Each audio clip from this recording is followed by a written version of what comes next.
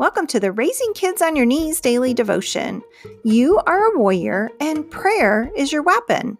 I'm here to help you step up your spiritual parenting by sharing the word and asking the hard questions.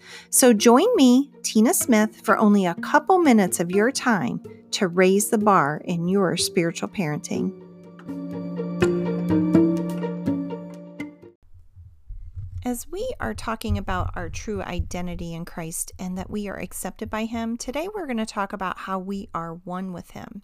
Our verse today is out of 1 Corinthians. It's chapter 6, verse 17, and it says, "But to the person who is joined to the Lord is one spirit with Him." Have you ever had a relationship with someone that was so close that you could finish each other's sentences? That's exactly the relationship Jesus wants to have with you. And according to the Bible, we are one in spirit with Him. So why do we struggle so much not feeling like we are what the Bible says we are, one in spirit with Him? First and foremost, we don't believe it. Unbelief is what kept a whole nation of people from enjoying the promised land, and unbelief is what keeps us from enjoying fully the feelings of acceptance and belonging we have in Christ. And second, we don't take the time. Relationships take work, and our relationship with Jesus will take a daily commitment to grow closer and stronger. The closer we walk with Him in obedience, the more feelings of acceptance and belonging to Him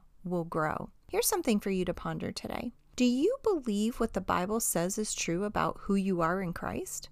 Let's pray. Heavenly Father, I confess my unbelief is sin, and I ask your forgiveness. I choose to believe who you say I am, and that we are one in spirit. Grant me a desire to pursue my relationship with you on a daily basis. In Jesus' name, amen.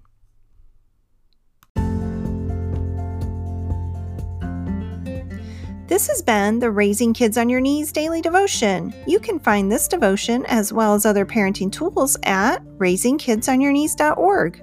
While you're there, subscribe to the Prayer Tribe and become a part of a growing global community of parents who are praying and parenting life into the lives of their children.